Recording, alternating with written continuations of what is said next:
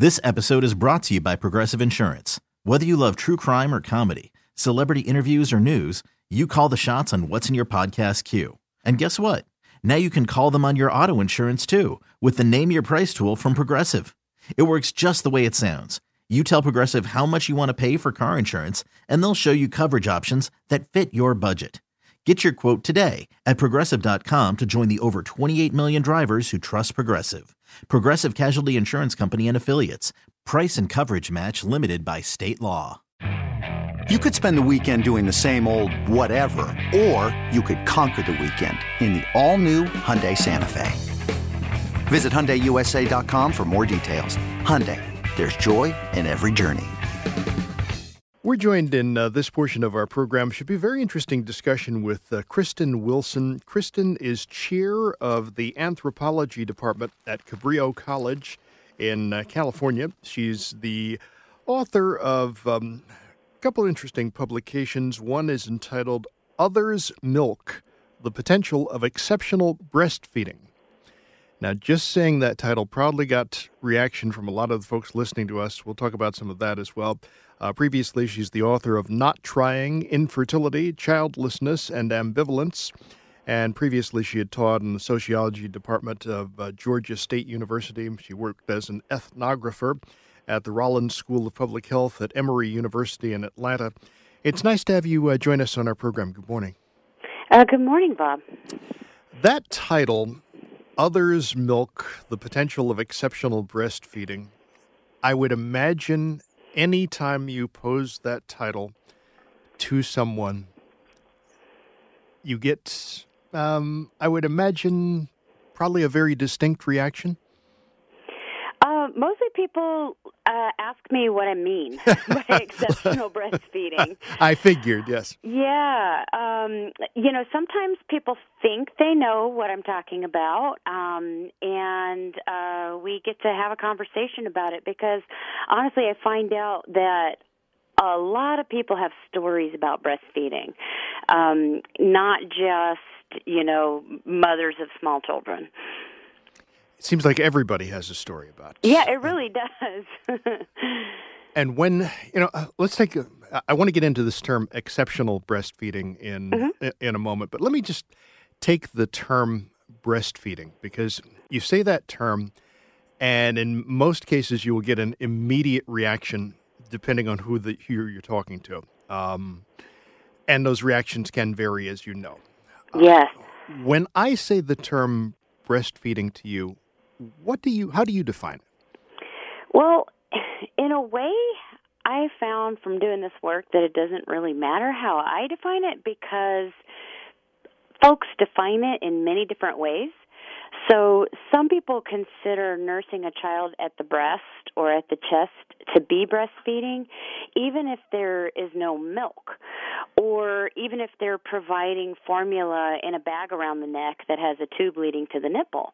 And then other people describe themselves as breastfeeding if they give their children breast milk, either pumped from the parent's body or donated by other lactating individuals.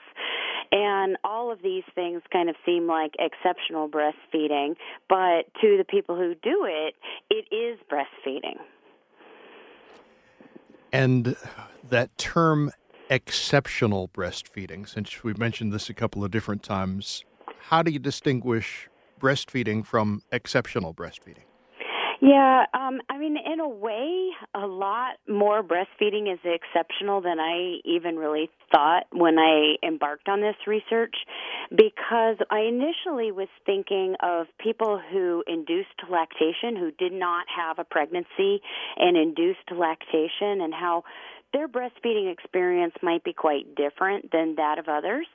And when I sent out a call for participants for this research, I got an enormous response. I just received hundreds of emails of folks telling me, hey, you ought to talk to me because what I'm doing is really unusual.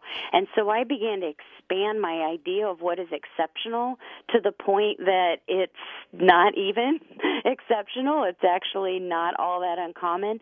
So some of the things that became part of this study were folks who are nursing their children much further past toddlerhood, people who are tandem nursing, so nursing more than one child at a time, folks who are co-nursing, so that means that there are nursing, multiple adults are nursing the same child. People are sharing the nursing duties, maybe with a friend, perhaps with the partner in their household.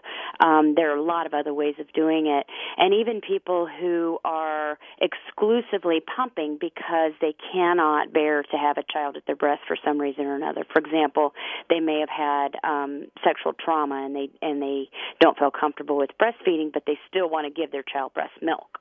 And then you have situations like gay fathers who, they want to bond with their babies too. Yeah, absolutely. So I talked to some who acquired breast milk from friends, some who acquired breast milk from the surrogate who gave birth to their child. I talked to gay men who were a couple whose surrogate provided breast milk to them for an entire year after the baby was born. And I understand that this is sometimes part of a surrogacy contract. In this case, it wasn't. In this case, it was someone who just really wanted to help those parents give their child what they really felt like was the best that they could. So the best nutrition. And then, a lot of times people talk about breastfeeding as not just about the nutrition, but about the bonding. And so ways of approximating that kind of bonding by holding a child skin to skin, by providing the bottle, while keeping them close and looking into their eyes, people are kind of taking their cues from breastfeeding. And then you have the situation where the baby boomers were raised, for the most part, on formula. Before them, there were generations where breastfeeding was common. Okay, so breastfeeding has kind of come back. And as you were just saying, in a way, the whole idea is, for some parents these days, it's almost the value of how much they're caring for the infant in terms of, how much they actually care. It is based on whether or not they're breastfeeding. Yeah, I have some qualms about that. The idea that you are not an upstanding person if you don't breastfeed is really problematic. There are a number of public health campaigns to convince people to breastfeed, that this is the right thing to do, that it's the best nutrition, and that you're really putting your child's well-being at risk if you don't do it. Well, I think from talking to a lot of folks that people really are already convinced that breastfeeding is the way to go. Well over 80% of people with infants attempt to do so. But then when the child is 6 months, the persistence drops off. And it's not because people don't want to breastfeed. It's because we don't actually provide the supports that that people actually need to be able to reach their breastfeeding goals. So it's not individual people's parents' shortcomings that are at fault. It's the fact that they have to go to work, that they might not be able to pump at work in a comfortable way. Coworkers might resent those breaks. It may be really hard if they don't have any paid leave or a supportive situation at home where there's somebody helping them with the child care of the other kids, with taking care of the household, and paying the bills and so on. So breastfeeding is a big commitment. It takes time. It's quite a lot of labor involved. And if we don't provide sufficient support, people can't do it even if they want to. So even those with the very greatest barriers, those who are living in poverty, very young parents, Black women, they have the greatest barriers to breastfeed. They're still doing so at ever-increasing numbers. And when we talk about barriers to breastfeeding in public, there used to be barriers in a lot of spots. But basically, breastfeeding in public, as I understand, is pretty much legal across the country. Yeah, my book came out in August, and very soon after that, it became legal in every state. There was one holdout, I think it was Idaho, and it now in every state in the United States, it's legal to breastfeed anywhere that the mother is allowed to be, or anywhere that the breastfeeder is allowed to be. They are allowed to be breastfeeding, but that doesn't keep people from making remarks. That doesn't keep people from asking somebody not to breastfeed, or asking them to cover up, or just making the breastfeeder feel generally uncomfortable. So, the baggage from the days when it was supposed to be done always in private is still there. Mm. Yeah. So you've still got this situation where some people will, say you're exposing yourself in some fashion, or contend something like that? Yeah, that still happens a lot. I think a lot of people, I've noticed on social media, those who are breastfeeding, frequently relate stories of being harassed in public about breastfeeding. And, while the wider society is fairly supportive of it, the reality in people's lives is it doesn't always feel supportive, in society. We want people to do it, but we don't really necessarily set them up for success. What could we do, what can we do as a society to make this a more, for lack of a better term, comfortable experience for the mother? The people that I talk to, many of them find themselves a little bit on the margins of what is considered typical or normal for breastfeeders. And so for them, they have an even more difficult time in feeling comfortable breastfeeding. So, for example, when I'm talking about people who are breastfeeding a child who's 5 or 6, it's a lot harder for them to feel accommodated than just the general breastfeeding population. Also, people who are more masculine identified. So I talked to a number of people who identified as butch lesbians or transgender who are breastfeeding. And so for them, it's even more difficult to feel comfortable being open about the breastfeeding. People are embarrassed sometimes if they're exclusively pumping even.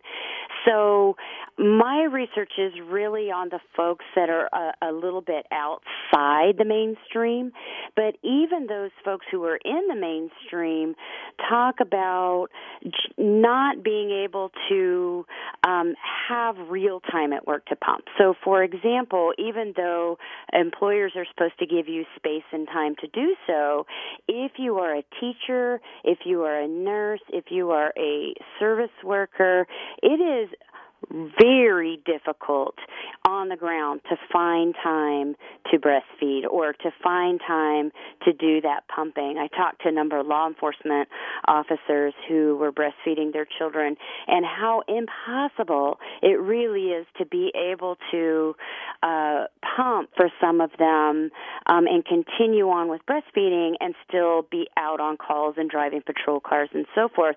Some of them feel like their jobs are curtailed, their careers are curtailed because of their need to pump or breastfeed their children. So even for the more mainstream, it's really difficult.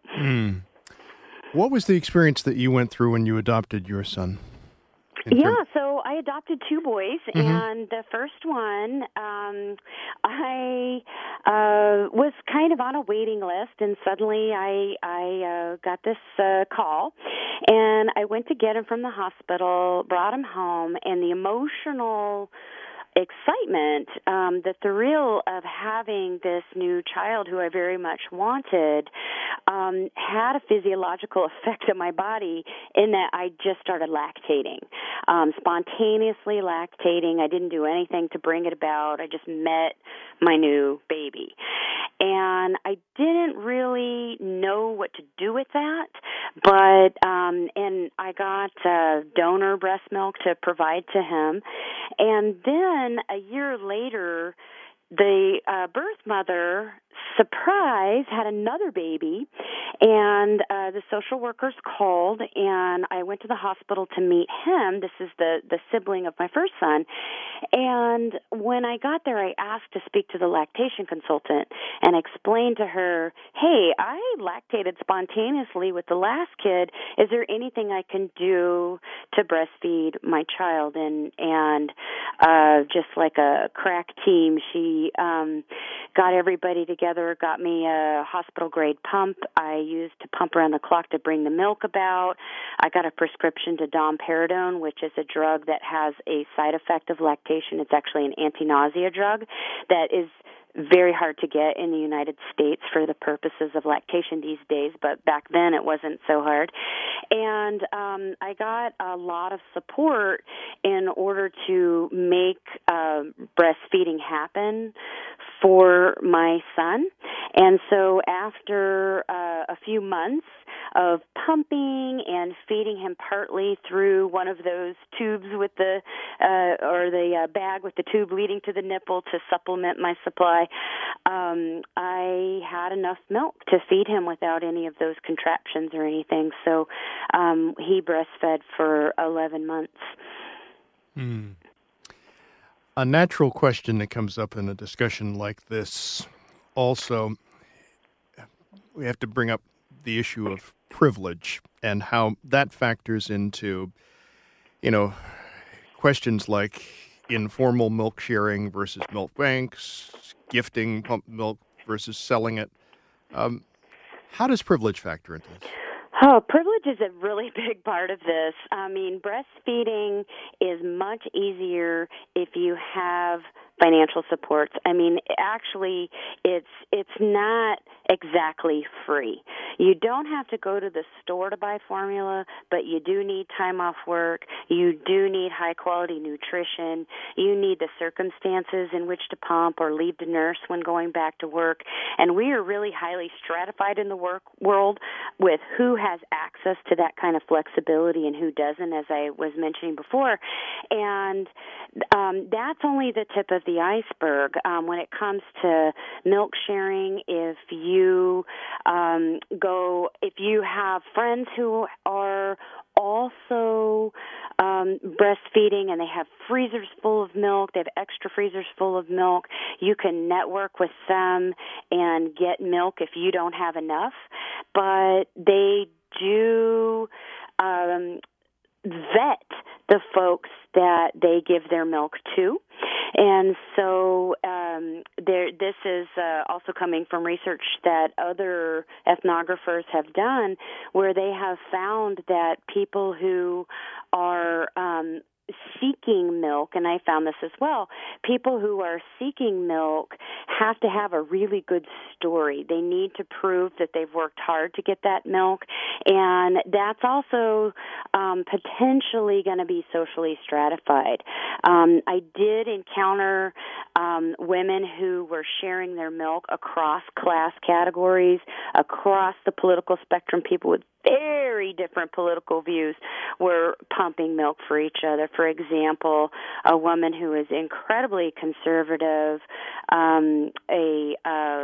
homeschooling for religious reasons, Tea Party member who was pumping her milk for a gay couple because in her mind, babies should have breast milk. And so I'm seeing maybe not as much stratification in the milk sharing as I fear could happen in the future.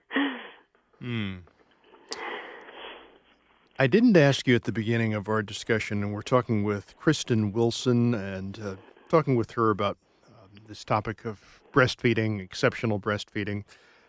She's talking with us in part as the author of a book entitled Other's Milk, The Potential of Exceptional Breastfeeding.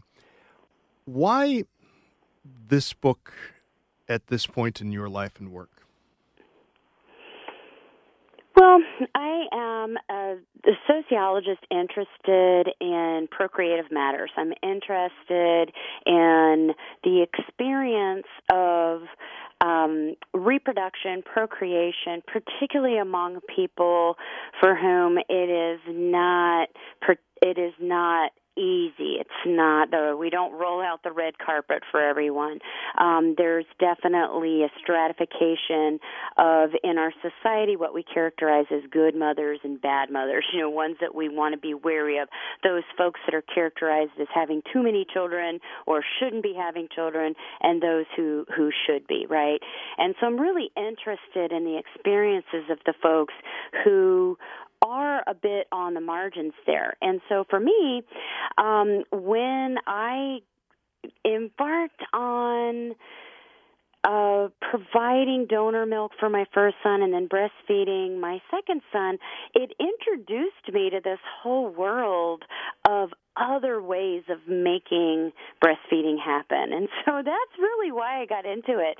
I became curious because of my own experience, and then I wanted to know, what's it like when there are greater barriers to acceptance for your parenting in general? What has surprised you? Oh, well, one thing that surprised me in all the ways that breastfeeding can look. So I interviewed friends who brought breast milk to the hospital for new parents to give their babies, milk donors and recipients in the law enforcement community who formed this bucket brigade up in New England where they were transporting donated milk from an officer or firefighter from a patrol car to an ambulance to a fire truck and so on to get to the person who needed it. I talked to a volunteer collective of black women in the South who were making sure that milk from one low-income woman who had too much milk got to another who didn't have enough. And I talked to same-sex co-mothers who split the nursing duties, making breastfeeding around the clock easier on everyone. And so what surprised me from these examples that I gave you is how breastfeeding can go from being an isolating experience into a social experience. It doesn't have to be hidden away, done in your family, but it can be a more communal activity. And the other thing that surprised me is that because the people that I talked to had already suffered the sanctimony of other people in making breastfeeding work in ways that weren't necessarily accepted by everyone, that they came out the other side being unwilling to negatively judge other parents. That finding was really overwhelming, that they didn't want other parents to suffer like they had, and so they were organizing in these small ways to affect change, to create that more supportive, more communal space for all sorts of parents, and I was really impressed by that. When you did this book, what were you hoping that those who read it are going to take away from it? I'm hoping that people will be more accepting of different kinds of parenting decisions, and that people will be a lot less judgmental, like we learn from the exceptional breastfeeders who have these creative and expansive ways of understanding that there are many acceptable and wonderful ways of nourishing and nurturing children. And so I would like people, instead of saying, oh, that kid's too young, or that's gross to tandem nurse, or how could you take someone else's breast milk, how do you know it's, safe to do? Instead, I wish that people's first thought was, how can I support these parents? They're trying their best. Let's believe them and trust them and see how we can support them instead of tearing them down. And when we look at, some of the products that have come along, and you've kind of alluded to this a little bit, you have the various pumps, the supplemental nursing systems, things like nipple shields and the like, it really is changing the whole, for lack of a better term, relationship we have with breastfeeding? Mhm. Yeah, some people are really purists about that, and they feel like anything that gets between the baby and the mother is a problem. Mm-hmm. And the thing is that that's just not the reality for everyone. People become parents in all sorts of different ways. Different children have different capacities in their abilities to breastfeed, and different parents have differences in their capacities to breastfeed. And so these things like nipple shields and pumps and so on help people achieve their goals. It helps them get the best that they need for their baby. So if you need a nipple shield in order to get breastfeeding going, I think it's great that nipple shields exist so that you don't have to give up on breastfeeding. You can actually use that to kind of bridge the gap if you're having difficulties. And, same thing with the pump. I mean, people have such a love-hate relationship with those pumps. They can just be exhausting. You can feel like a cow, a dairy cow being attached to a pump. And that doesn't feel the same as holding a warm and snuggly baby. But it is really vital and helpful to a lot of people. So I think that we need to realize that. And the other thing that comes up is, with an increase in discussion about exceptional breastfeeding, is there then the potential or a fear that can be realized about increasing moves to regulate, legislate?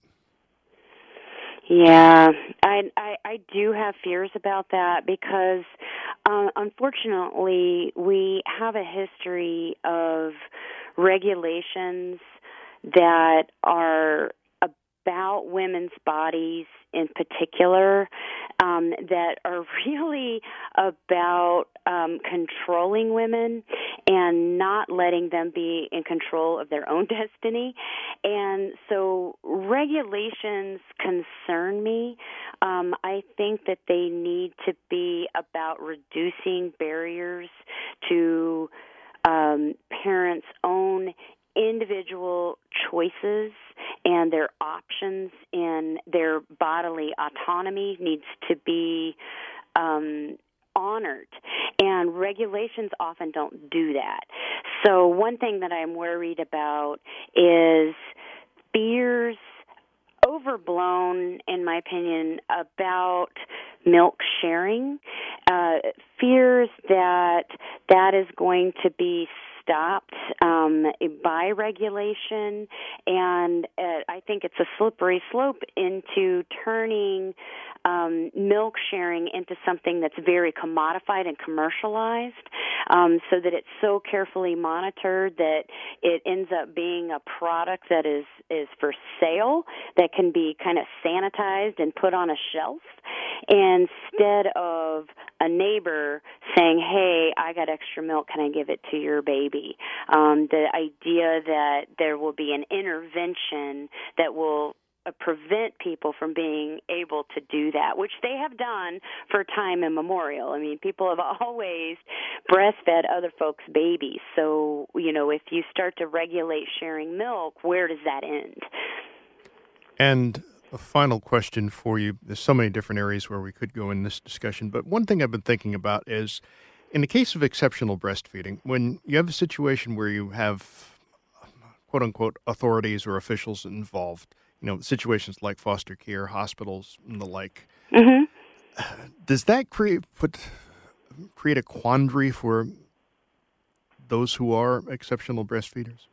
Yeah, I think that was just about universal experience with the folks that I talked to, because part of it was an artifact of they had to deal with authorities in ways that they were unhappy with, and that was a motivator for wanting to tell me their story. And so I got an earful of these stories where people were not accommodated by hospitals, by their pediatrician, by their maybe their in-laws, their church leaders, and their social workers and so on, who didn't really want to support what they were up to. So breastfeeding for too long, or breastfeeding a baby that you didn't give birth to, or that sort of thing, or just simply breastfeeding in public. That there was a lot of stories about people having a hard time doing that because of authorities. Even just getting the pumping room at work for some people was quite a feat that they had to fight in order to get that. So yeah, I mean, I think that putting more trust in the parents is the way to go, and maybe listening more to what they need to do. And also, one thing that medical providers in particular who are working with folks that have children who might be wanting to breastfeed them really ought to, and I know many of them have, but just very expansively understand that there are many, many different ways of breastfeeding and making that work, and not making too many assumptions about it. I know a lot of people told me that they could not get their healthcare providers to believe them that their supply was too low. And that was a source of much frustration for a lot of people. The voice of Kristen Wilson, our guest in this portion of our program. The book is entitled Other's Milk, The Potential of Exceptional Breastfeeding. Kristen is chair of the anthropology department at Cabrillo College in California, and she's been kind with her time and talking with us on our program. Thank you very much for joining us on our program. Certainly good luck with this book and with your work. Thank you, Bob. We're joined in this portion of our program. I've been looking forward to this discussion for some time. I say that an awful lot, but in this case, I really, really, really mean it. Dr. Susanna Stojka is joining us on our program. She has an interesting gift that she was born with, and it's the ability to really detect irregularities or stresses in the human energy field and to correct them. We'll talk with her about that and about a number of other interesting areas of discussion, too. First of all, it's nice to have you join us on our program. Good morning. Good morning. Nice to be here. That kind of ability, being born with that, what was that like? In the beginning, I didn't know about it. I was seemingly doing my first healing when I was 7-year-old. My mom walked into a window and cut her forehead, and it was a lot of bleeding. And because my father would faint if he saw blood, he asked me as a 7-year-old to bandage her, and I still remember needing to go on the wound and closing it. Didn't think too much about it. Years later, when finally I discovered that I was doing healing as an adult, I told my father about it, and he thought, you were doing it when you were 7 years old. By the time we got to the doctor, the wound was closed, and the doctor told me to go back to whoever did that. And he was very proud to tell the doctor that it was his 7-year-old. So I discovered much later what I was doing, and that was quite a trip to accept it, because being an engineer as a educational background, you are in a completely different world. While engineering is very precise and you have proof, healing is more a right brain thing. You have to base all your work in your intuition, and you really have to have a good intuition to be able to work with people. So it was quite a trip to accept my gift, But I am very, very, very grateful for it, and for all the stories that I have with people who got better. I am really indeed grateful for it. So you've dealt with people who have had in some cases, some really chronic illnesses. Yes. One of the things I did while I was an engineer, I was always also working after hours in a medical practice. And one of the things that I did was to help doctors diagnose which was the main problem when somebody was chronically ill, because when somebody neglects to take care of an illness, actually it spreads around the system and more organs are out of whack. So it's very difficult to diagnose medically what is the most important thing. And I can see it because in the energy field, I can perceive kind of a timestamp, and I know what happened first, what happened next, and I can tell doctors what the kind of test to do to get immediately to the main thing. And when you pull the rug from that main thing, the person gets very fast, much better. So it's really a nice thing to be able to collaborate with doctors, because people need much less tests. We can get immediately to the cause of the problem, and as you know, when somebody is really sick, finding the cause of the problem is very difficult. So I can help doctors with that, as well as helping balance the energy field. What's interesting is that we are programmed for healing. Our system is programmed to be healthy. And when we are under stress or we suffer a big shock, this energy field kind of gets tight and cannot function properly. But once a healer comes in and relaxes the field and balances it to work as it's supposed to be, our innate healing system takes over. So the healer basically doesn't heal. The healer is an enabler for the energy system to be able to work again properly. One of the things in your background and in your life, you've had the experience of suffering a double concussion. Yes, I did. I fell on ice twice in the same day. I fell backwards from a standing position, nothing on my head, on cement. And the second time I checked out. So it was pretty bad. By the time I had the second injury, I couldn't remember words in any of the languages I speak, and I speak very well 3 and a few more, not so well. And it took me years to recover. And I was lucky because by that time I knew a lot about brain injuries, because I had a special knack of working with brain injuries, which is very interesting.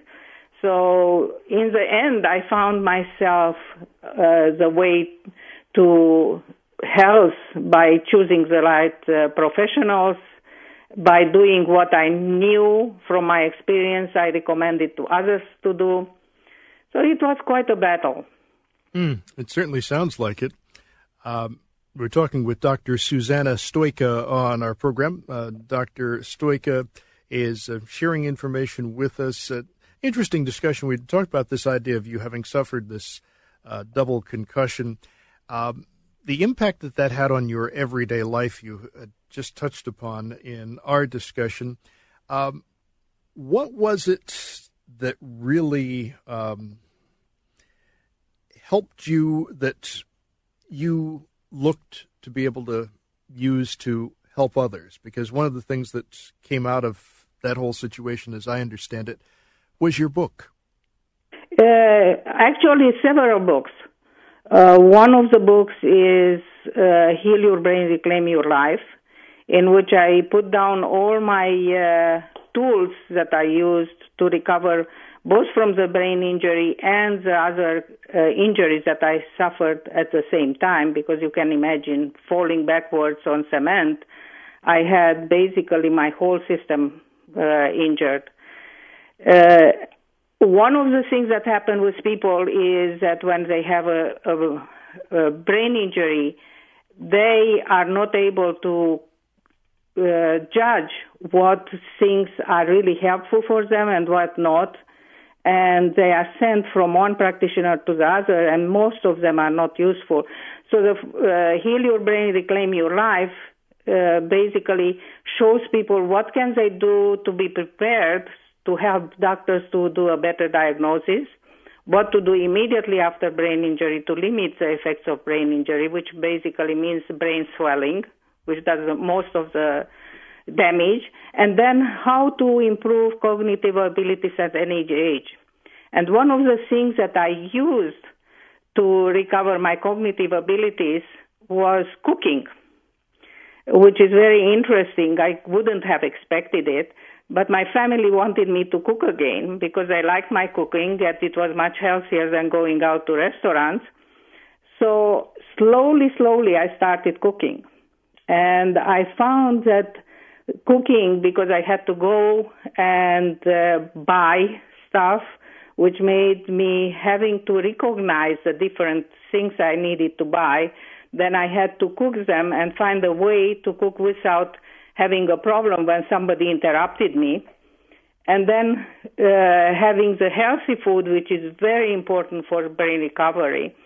All of these together really helped me in my recovery process.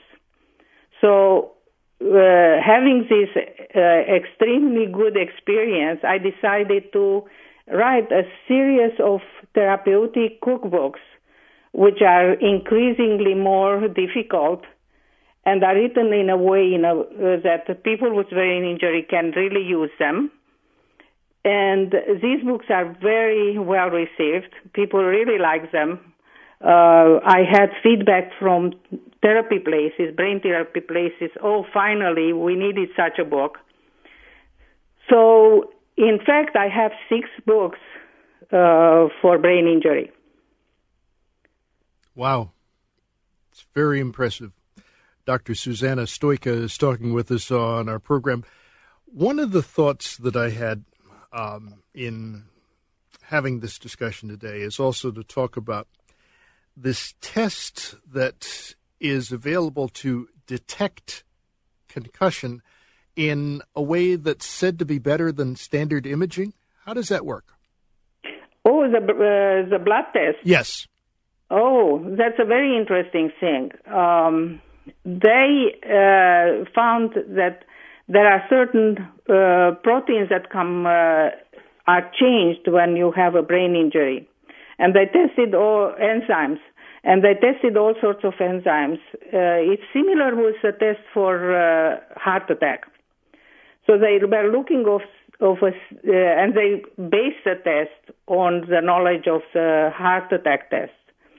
And they found that certain enzymes are changed, are much higher, even if a person has a different injury.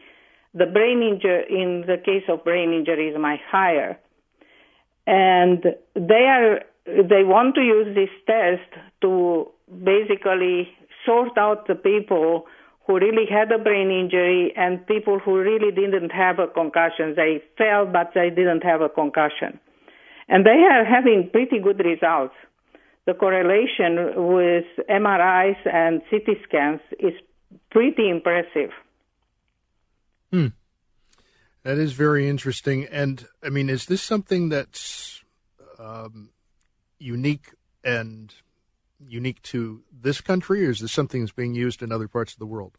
Oh, it's used in other parts of the world, too. The people are very excited about it, and they are working on a reliable blood test.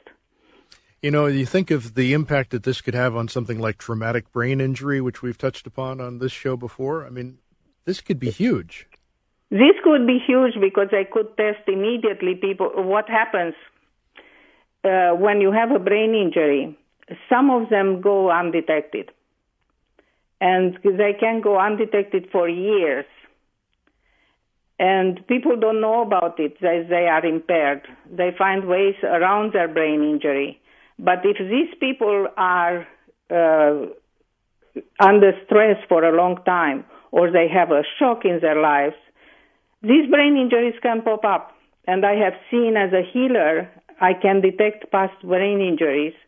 But mainstream medicine cannot connect a problem which a person has today with a past brain injury.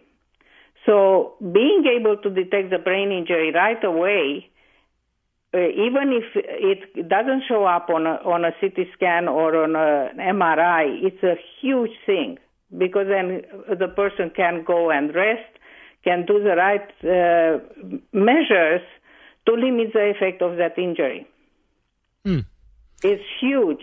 It's huge. And I wish I could work with those doctors, because I could, using my capability of detecting these silent brain injuries, would be extremely important for the development of this test.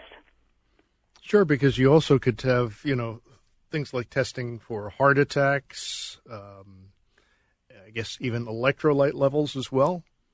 I can test irregularities in the energy field, and I can relate which part of the field is out of balance, and I can tell doctors, test for such and such an organ, and probably a test which shows such and such a thing would give you the right result. For example, years ago I had a doctor friend who called me up and told me, my son is behaving really strangely. Could you please come and see him?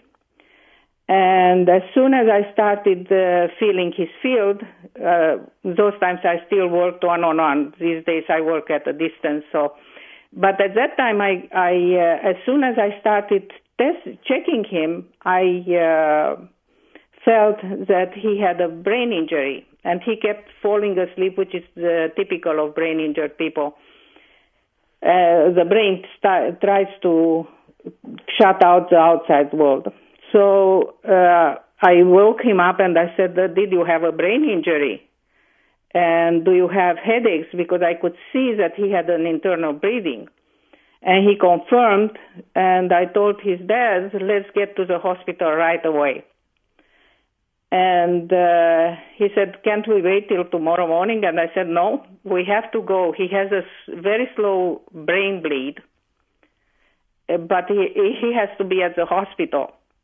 So we went to the hospital, and his dad asked me, what test should we do? And I said, tell them that he had a slow brain bleed, and it's still happening.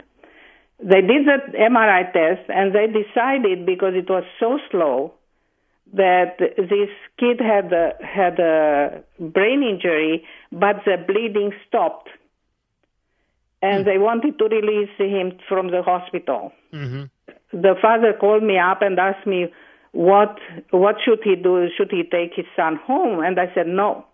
Leave him there for another 24 hours, because in 24 hours the image would change, and they would see that he has slow bleeding still. Next day, he comes, the father and mother comes to the hospital, and they found the beds empty. And, of course, you can imagine the scare. They asked what happened, and this young man was in surgery. They said by next morning he was unconscious. And a few hours later, he came out of surgery. They released the pressure in his brain, clamped bleeding, and he was fine. And the surgeon came in and told him if he would have taken his son home, the son would have been dead by that morning. Wow. Yeah. Another case, I had a person in, of all places in Europe, and she had a brain bleed. She had an MRI, and they could see the brain bleed. The family called me up. I was able to stop the bleeding, and then she had another MRI, and they could confirm that it stopped. Very powerful. I mean, the things that you're sharing with us, and you think about, this kind of testing that's being talked about, and as I understand, this is something that's in a testing phase at this point with, I guess it's Abbott's laboratories. So yeah, they are working with the San Francisco School of Medicine with Dr. Manley. Jeffrey Manley is the one who is heading off this research. It'd be certainly interesting to see exactly how that does pan out. Dr. Stojka has joined us on our program and is sharing information. We touched upon a little bit in her background, having suffered a double concussion. She has authored a number of books, including a book entitled Heal Your Brain, Reclaim Your Life, How to Recover and Thrive After Concussion. And concussion is a very, very popular topic in a lot of different areas these days. Your website, by the way, is Healing Brain Injury. That's all is one word.com, and there's all kinds of information that is available there. I want to touch upon something that when you mention the word napping, you always get a reaction from people. I find the reaction to be anywhere from people who will immediately start to laugh to the people who start to talk about napping almost like they believe it's a religion. It's something that's so key and a part of their lives. There's a study out that talks about napping actually appearing to lower the risk of strokes as well as heart attacks. What's your reaction to that? I think that it has validity, because what happens in today's work, we are working very long hours, longer and longer hours. We have all sorts of sources of data. So we have our computer, iPad, iPhone. We are bombarded by information, and that is very stressful for the brain. When we are stressed, what happens? Your body would generate the cortisol, which is a stress hormone. Now, if we go and nap, we get into calming our body, reducing this cortisol in our system, which is not very healthy. And people who really are power nappers, which some people can sleep 10 minutes and they are fresh. Some people need to sleep half an hour in order to feel good. But these people you will see before and after, and they are a different person after they nap. And it makes a lot of sense for brain health, for general health, because if you have too much cortisol in your system, first of all, you get a big belly. And we know how many people are fighting with it. So there is a lot of stress in our lives, and napping helps with calming down our system. So it's taking a break literally from the stress that so many of us have in our lives on a daily basis? Yes. And one would think this is such a simple concept. Why is it that some people may think, that can't really have a real serious impact? First of all, we don't have the tradition in this country. In Mediterranean countries, the siesta is something typical. Businesses are shut down and people go and rest. That was a traditional thing. But today, people are so driven to be efficient and more efficient and more efficient. This time for napping disappeared. Most of the people would have their lunch in front of their computer while still working, which is very unhealthy.